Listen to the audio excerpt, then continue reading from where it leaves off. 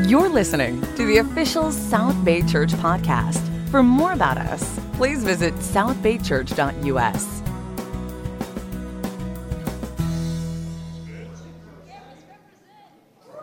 Good morning. How are we? Good, great, thumbs up. I love it. Welcome everyone to South Bay Church. So glad that you are here. Just to fill you in case you haven't been here, we've been embarking on an adventure to learn about the Spirit, the third person in the triune triune God. Kind of going crazy, but it's all about God. It's all about Him. So we've been having different people talk about the Spirit in different places throughout the Bible. Today is kind of exciting, at least for me, though, because of our title. And it's the Spirit without limit. But specifically, we will be looking at the Spirit in the Gospels. This is exciting for me because, honestly, I've never heard anyone talk about this. I usually hear people talk about the Spirit, again, throughout the Bible, the Old Testament, or the Acts. They call it the Acts of the Holy Spirit, but never the Gospels. But I do think, and I do know that the Spirit is in the Gospels. We will look at that, and specifically, we will be seeing how the Spirit is without limit and looking at what the Gospels say, where the Spirit shows up, and what does that mean for us today. But before we get started, it makes sense that we need to pray to the one that we're talking about. So let's bow our heads, get started. Father, I want to thank you for who you are. I want to thank you for your Holy Spirit. Because He is someone that guides us, and He really leads us, and He is such a leader, at least in my life. And I pray that I can speak about Him as He actually is, and that we talk about Him, and we learn about Him, and we learn as much about Him as you would want us to, Father. Please push me out the way, and I pray that you can be present, as I know you are. In your name, amen. All right. So the Gospels say so much. I can't get into all of it, but I tried. Tried to get a representative sample in Scripture. So, what did the Gospels say about the Spirit? 1, Matthew 1, 18 to 19. The Gospel of Matthew. It says here, "This is how the birth of Jesus the Messiah came about. His mother Mary was pledged to be married to Joseph. But before they came together, she was found to be pregnant through the Holy Spirit. Because Joseph, her husband, was faithful to the law, he did not want to expose her to public disgrace. He had in mind to divorce her quietly." So what is something that we see? The Holy Spirit empowers Mary to be able to give birth. It's not here, but something very similar happened with Mary's relative Elizabeth, where she gave birth to John the Baptist. So this is something that we're seeing. The Holy Spirit empowers people. Luke 4, 1-2. Jesus, full of the Holy Spirit, left the Jordan and was led by the Spirit into the wilderness, where for 40 days he was tempted by the devil. He ate nothing during those days, and at the end of them he was hungry. These two scriptures are ideas that we will be coming back to, but I really love that word full, because in the NKJV, the New King James Version, it says filled. It's so interesting to me, filled and full, because they almost describe quantities. That's how we use those words. In John 3, 6-8, Jesus is talking to Nicodemus, kind of in the dark by himself. They're having a discussion where Jesus is introducing him about the fundamentals of the kingdom. And he says, "Flesh gives birth to flesh, but the Spirit gives birth to spirit. You should not be surprised at my saying, 'You must be born again.' The wind blows wherever it pleases. You hear its sound, but cannot tell where it comes from or where it is going. So it is with everyone born of the Spirit." This was another place where I noticed something. And it's not here, but later in the scripture, Jesus talks about how people enter into the kingdom with the Spirit and water being a fluid. In Luke 4, 18-19, Jesus is just about to start his ministry, and he's starting it. He comes out from the wilderness with the Holy Spirit. He unrolls the Isaiah scroll in the synagogue, and he starts talking about it. It says, unrolling it, he found the place where it is written, "The Spirit of the Lord is on me, because he has anointed me to proclaim good news to the poor. He has sent me to proclaim freedom for prisoners and recovery of sight for the blind, to set the oppressed free, to proclaim the year of the Lord's favor." So I want you to pay attention to that word anointing. A lot of us on staff, we've been looking at the Bible Project talking about the Holy Spirit. And one thing that the authors and the people behind the Bible Project is they introduced this idea in the Old Testament where kings would be anointed to be a king. They were legitimized by being anointed with oil, and oil is a fluid. And so I noticed this theme throughout these scriptures where the Spirit kept being associated with fluid, being filled, Jesus being anointed, then the Spirit being there, Jesus being baptized, and the Spirit descending on him. What do we get baptized in? In water. So this was a theme that was very interesting to me. And once again, we're seeing that the Spirit is on Jesus. In John 3:34, kind of inspiring the title of our lesson today, it says here, "For the one whom God has sent speaks the word of God, for God gives the Spirit without limit." So what we see here is that God gives the Spirit, and specifically, he gives the Spirit through Jesus. John 14:16, "And I will ask the Father, and he will give you another advocate to help you and be with you forever." So the Spirit is described as an advocate.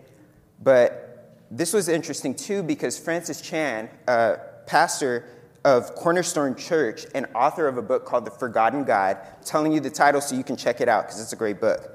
But he talks about this scripture and he says, for John 14:16, he says, "In this case, with the word another, the Greek word for another means another that is just like, as opposed to something that is of another kind of different sort." So Jesus is saying that the one who would come would be just like him. So what do we see from the scripture? That the advocate, the Holy Spirit, is just like the one who is sending him, Jesus. Because the Holy Spirit is Jesus and Jesus is God. They are all one.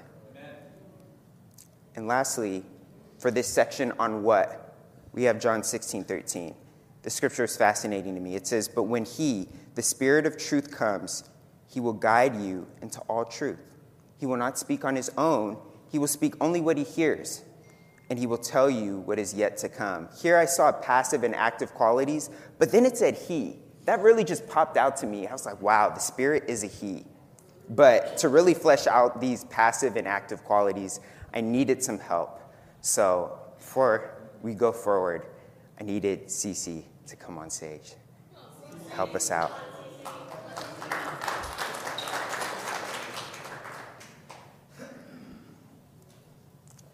Thanks so much. So, Cece,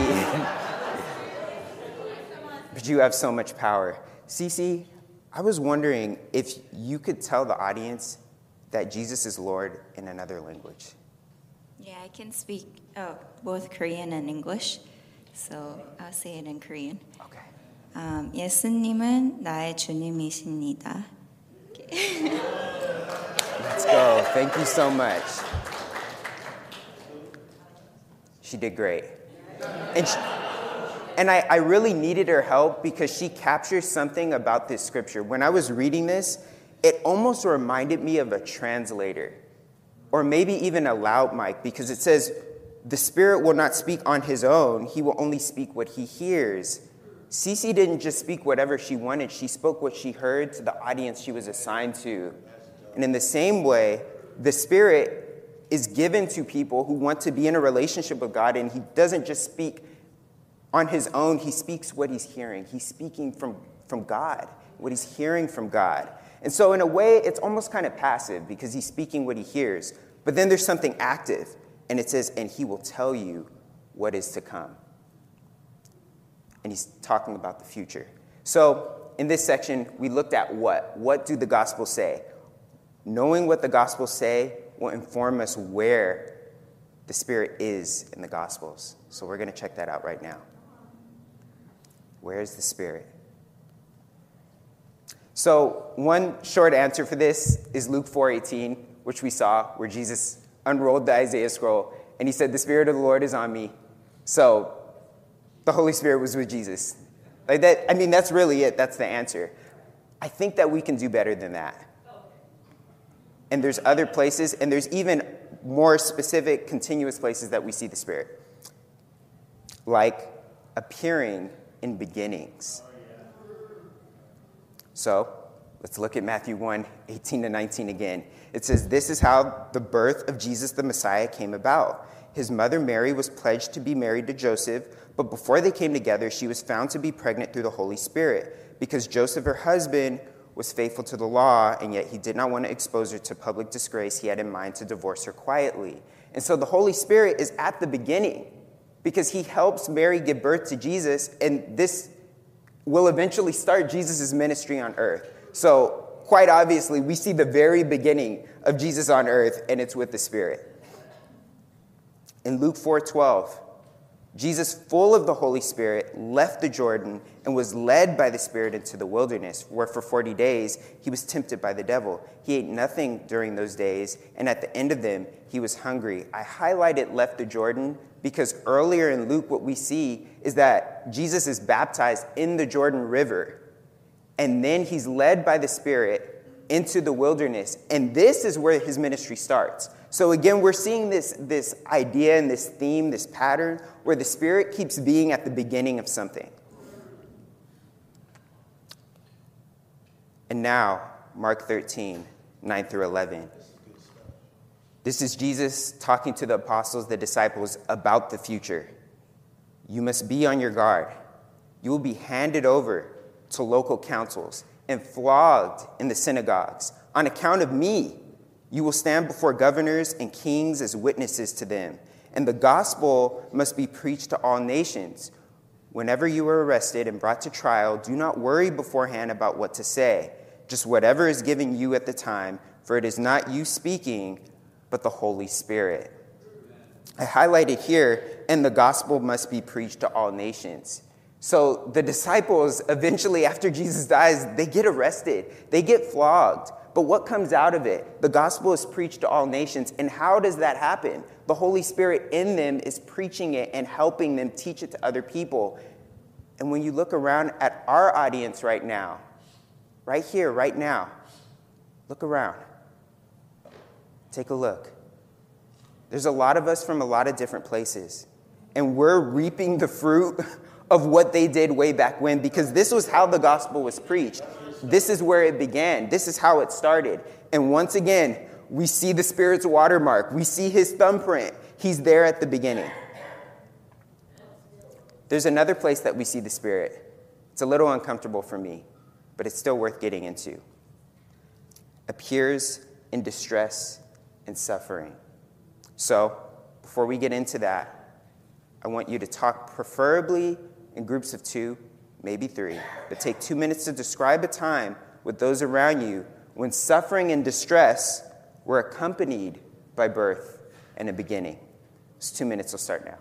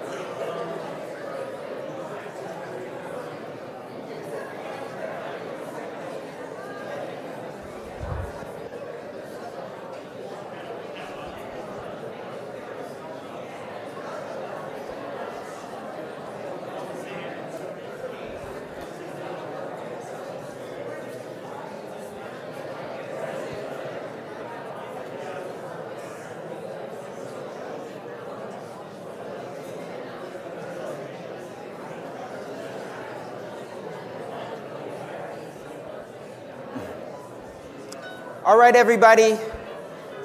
My timer has gone off. We have food trucks outside. We won't be sharing today for the essence of time, but we'll be coming right back. Thank you so much. Really appreciate it. So why would I do this? Why would I have you all share about suffering, distress, being accompanied by birth in a beginning? The answer is kind of in the question. It's because of where we find the Spirit. We find the Spirit near suffering and distress, but birth flows from it. And how does that happen? It happens through some of the things that we've already seen and we've already looked at. So let's look at it again. Distress, suffering, and birth. This is how the birth of Jesus the Messiah came about. His mother Mary was pledged to be married to Joseph, but before they came together, she was found to be pregnant through the Holy Spirit. Because Joseph, her husband, was faithful to the law and yet did not want to expose her to what? Public disgrace. He had in mind to divorce her quietly. So we already know that how does Jesus come about? Through the Holy Spirit, empowering Mary. But then there's public disgrace. And this was wild to me because, see, the people at this time, in late antiquity, in the first century, these Jews, they knew that Mary was not yet married to Joseph, and yet she's pregnant. And so Joseph has a solution because of his fidelity to the law, and he didn't want to expose her to public disgrace. And this shocked me because I realized something. By the Spirit doing this, the Spirit did something that was culturally inappropriate. This was disgraceful. This was distressing. I could only imagine her social suffering that Mary could have faced if this would have been more exposed. And Joseph already had an idea of this. It didn't even happen yet. But he's so distressed that he already has a plan to just leave her because of what could come. And this was the Spirit, which is what shocked me. I never would have thought of the Spirit doing something like this. But again, the Lord is not bound by culture. He's not. But we do see distress and suffering in birth closely intertwined here. So let's look at another example. Luke 4, 1-2. Jesus, full of the Holy Spirit, left the Jordan and was led by the Spirit into the wilderness, where for 40 days he was tempted by the devil. He ate nothing during those days, and at the end of them he was hungry. So right before this, Jesus was baptized in front of a bunch of people. He was around people, and now he's led into the wilderness for 40 days, and he's tempted by the devil. This was interesting to me because we look at who Jesus is. Jesus is God. And in John 8, Jesus says, I am. This is how he describes himself. He says, before Abraham was, I am. And something that we see throughout the Bible is that God is self-existent.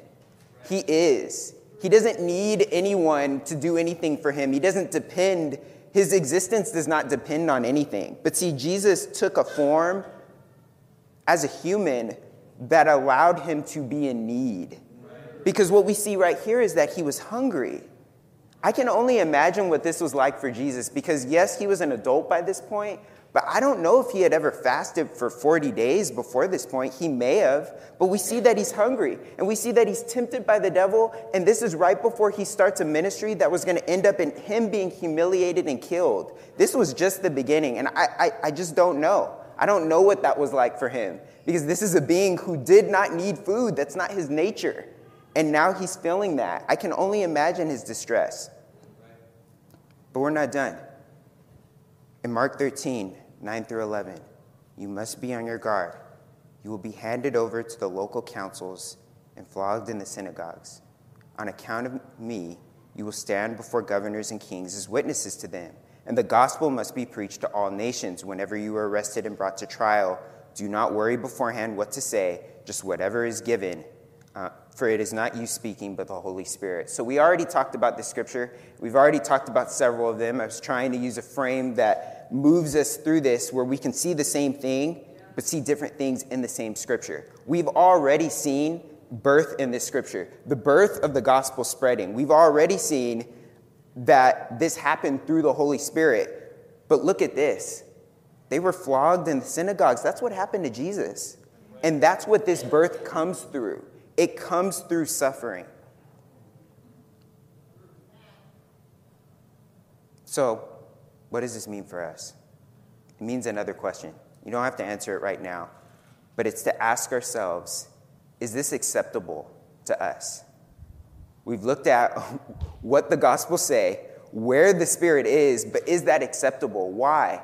Because the Spirit does not change. He is unchanging. You look at 1 Samuel 15:29, Numbers 23:19. There's different scriptures throughout the Old Testament that all say the same thing, that God is not a man that he should lie or change his mind. If the Spirit is here and we see him here in the Gospels and he's with us, he's not changing. This is how he works. This is what he does. Which is why I'm wondering, is that acceptable? In John 3, it talks about how a person with the Spirit is like the wind, and they go with the Spirit. So what I'm wondering is it acceptable that perhaps we too would go through suffering and distress and that it would lead to some kind of birth?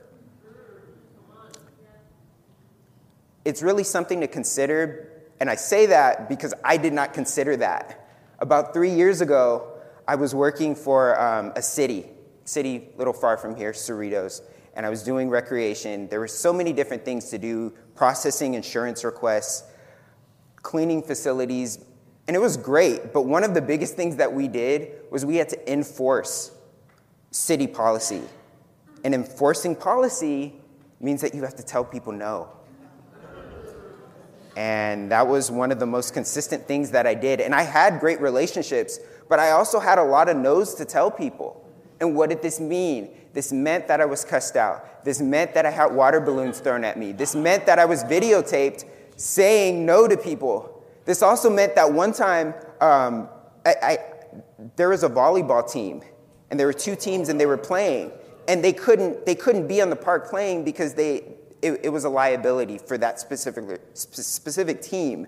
So I went there and I told them, they're yelling at me, it's just me, but then other people see it on the walkway, kind of like a walkway like out there. So they're walking by and they're seeing it, and what do?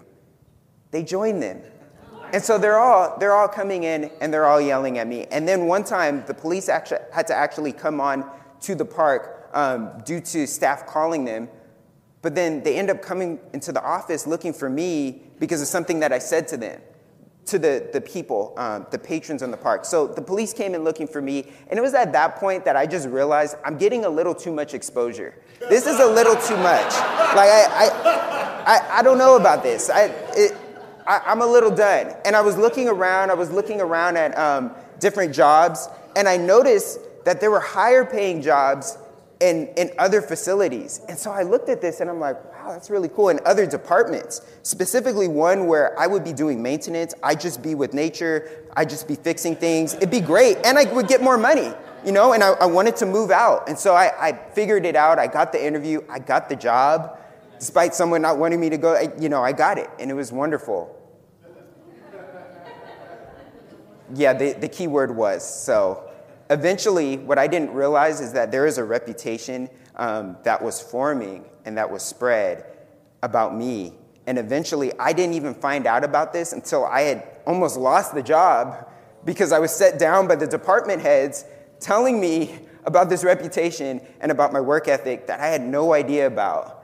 And so what I was running from, I got the most of, because it turned out I was getting exposed in front of the whole department, and I had no clue about it. So I have these fantasies about, hey, I'm running away and there will be nothing there, but it just didn't work out. And to be honest with you, it even comes here today, at least for me. And so this lesson isn't just for you, it's something that I'm working through. And I honestly had a hard time with this lesson because I'm realizing where the Spirit leads.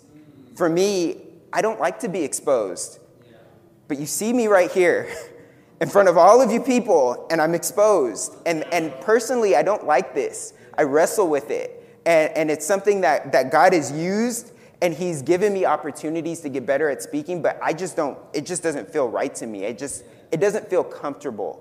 And I've run from this repeatedly. Even in school, I spent 4 years. Someone had told me my first year in college, I should do something related to speaking. And I just said no. And I just went on going. But eventually, for me to end up leaving the college that I was at, the community college, to transfer, I had to take communications. And I tried to avoid it because 4 years ago, I knew about the major, but I just didn't want to do it. Even in high school, I was doing something called Model United Nations, where if you don't know what that is, it's kind of like Practice United Nations, where you're in front of people speaking about national policy. And then there were 2.5 years that I was in drama. And I keep trying to move away. Even before that, I was in Boy Scouts. And what happened in Boy Scouts? I was speaking to people. I was speaking to people in front of Home Depots and Lowe's, trying to gain funds for our things. And so as much as I try to run, I keep moving back to this. It just keeps happening. And for me, this is something that I do wrestle with. 2 days ago before this, I was just having dreams about being up here and not being prepared enough. It just kept happening. And I even look at this internship because about, I'd say a week ago, it marked a year that I've been here in South Bay.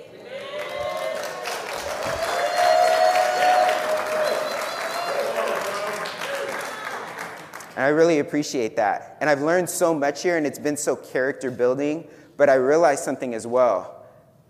I've been more exposed than ever. And thank you. And this is exactly what I was moving from in 2020. And I can only imagine if the 2020 me would have seen where I am now. But for me, doing this was almost kind of a surrender. Because as much as I try to run, and I'm really good at running, the problem is that God is the finish line. And he's willing to walk with us. But I'd rather be Jonah and move away because of how it makes me feel. And I just didn't want to be exposed, but it just kept happening. It's happened throughout the tapestry of my life where he keeps leading me to this, but something happens beyond my feelings when I do this. And I don't know what the net result is, but it brings glory to God. And so it's worth it, even when it doesn't feel right to me. Even this morning, I was wrestling with this. And this was just something that came up, and he was like, Spencer, your feelings aren't an accurate representation of reality. Like, I don't feel right all the time. I don't feel right doing this. But there's something that comes from it, and this is where he leads me. And so this is just something where I've grown to surrender. And that's what I'm wondering for us. Are we okay with this?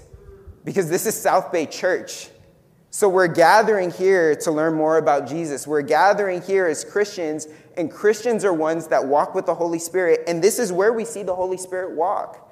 He walks and he leads people through suffering, and the suffering gives birth to something. It glorifies him, but we also look at John 3 where spirit gives birth to spirit, and walking with the Spirit makes you more like the Spirit. And so I just wonder, are we okay with this? Is this acceptable? What we've learned, what we've seen about where the Spirit takes us. Kind of closing out, in John 3:34, again, one of the themes for this title, it says, "For the one whom God has sent speaks the words of God, for God gives the Spirit without limit." And so, if God gives the Spirit without limit, let's not limit it. See, we can limit it in our lives by being just like me, by trying to kind of plant our hooves in the ground and not moving. God has told me so many times to move different places, and I just didn't want to go. Another example is on campus, because I go to El Camino in Harbor, and sometimes God does this thing where he leads me to want to talk to women on campus about him. And that's the last thing that I want to do, because I think about what they could think, and they just see me, a single guy, and what are they going to think? They're going to think that I'm flirting with them, or I'm harassing them, or I'm doing something, because when I was in school, I get all these notifications on my phone about that very thing. People looking like me doing that kind of thing. And I've seen it. So I've seen it. So I wrestle with God about this. I'm like, you can get someone else, but not me, because it's not going to look good. It just won't. It really won't. I've even seen, there's been a few times where women are like, hey, they think that I'm doing something else other than what I'm trying to do to build family, to build community, and just to try to serve. But he leads me there. And in particular, last semester, it happened at El Camino. I'm walking, there's this woman, she's in a black sweatshirt, and she's sitting down. And I'm like, this is even worse. She's sitting down, and then I'm going to walk up and come up to her like she was on her phone doing work, like she has something to do. But, I'm a Christian, so I surrender. I sit down. I look at her sweatshirt. It says Yahweh. It turns out she is a Christian. She's a Coptic Christian, which typically refers to people who are of the Egyptian ethnicity, who also have their own, it's a particular denomination of Christianity that branches from Egypt. But we were talking about God, and I asked her, like, why? Why do you do this? Like, why do you go to church? And she said, and her name is Sarah, she said, it helps me stay in God's love. And then I asked her, like, well, like, what is it like for, the people in your community? What do they do? And she's like, we help each other stay in God's love. And this was so mind-blowing to me because I've never heard someone, like, distill, like, complex concepts into 2 sentences. She summed up all of Christianity into 2 sentences, and the sentences were fairly similar. So maybe it was like 1.5. It was incredible to me. But I love this because here I'm talking about it because it really impacted me. And if I wouldn't have gone up to her, it wouldn't have happened. And I'm personally learning, I just need to be led. And I really need to discover what is leading me, because if it's my comfort, it's not God. And so I'm wondering for you, what is it? What is leading you? What is acceptable to you? If God gives the Spirit without limit, let's not limit it. I was thinking about, our flasks and our water bottles and how we contain water. We contain fluids, but we just talked about how the Spirit is like a fluid. So let's be containers rather than doing the containing. Let's not contain the Spirit. Let's just move with it and let it fill us. Thank you so much.